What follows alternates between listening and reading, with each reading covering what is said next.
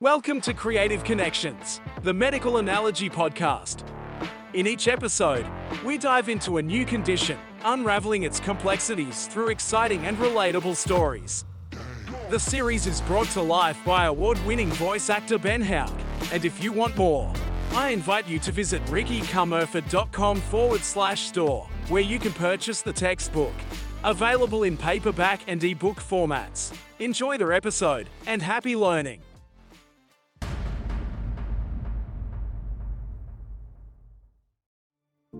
Dissecting aortic aneurysm. Let's envision the aorta as a garden hose, responsible for carrying a copious amount of blood to various body parts, or, in our metaphor, the garden. Over time, this hose may develop cracks, leading to a weakening of its structure. Structurally, the aorta resembles a multi-layered hose, with an inner layer of endothelial cells and an outer layer of smooth muscle.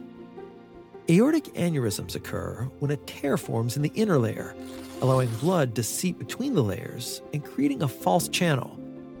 This is like water infiltrating the damaged layers of a garden hose, causing it to bulge and potentially leading to rupture. As blood continues to accumulate between the layers of the aorta, it acts like a wedge, further separating the layers and applying immense pressure on the already weakened aortic wall. This is comparable to the force exerted by the water inside the hose, escalating the danger over time, leading to a possible rupture, also known as a dissecting aortic aneurysm. The consequences of a dissecting aortic aneurysm can be devastating.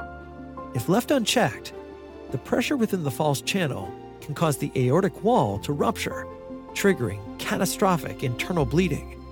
This situation is akin to a burst hose, flooding the pavement and depriving the garden, which represents vital organs and tissues, of its crucial water supply, or in medical terms, the vital blood supply.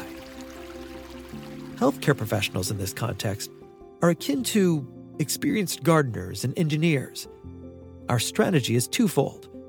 Firstly, we attempt to reduce the pressure in the hose to prevent it from bursting. This is achieved through medications that lower blood pressure, similar to reducing the water flow to the hose. We also use drugs that slow down the heart rate, akin to adjusting the tap to decrease the force of the water entering the hose. Next, we repair or replace the damaged section of the hose through an endovascular repair. This procedure inserts a stent graft to reinforce the aortic wall. This is similar to placing a sturdy pipe within the damaged hose to prevent bulging or rupturing. Alternatively, we may need to perform an open chest surgery to remove and replace the damaged section with a graft.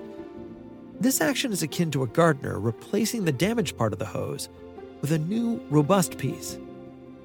The overarching goal is to relieve the pressure on the weakened aortic wall and repair the damage, minimizing the risk of a catastrophic rupture and ensuring the garden receives its vital water supply.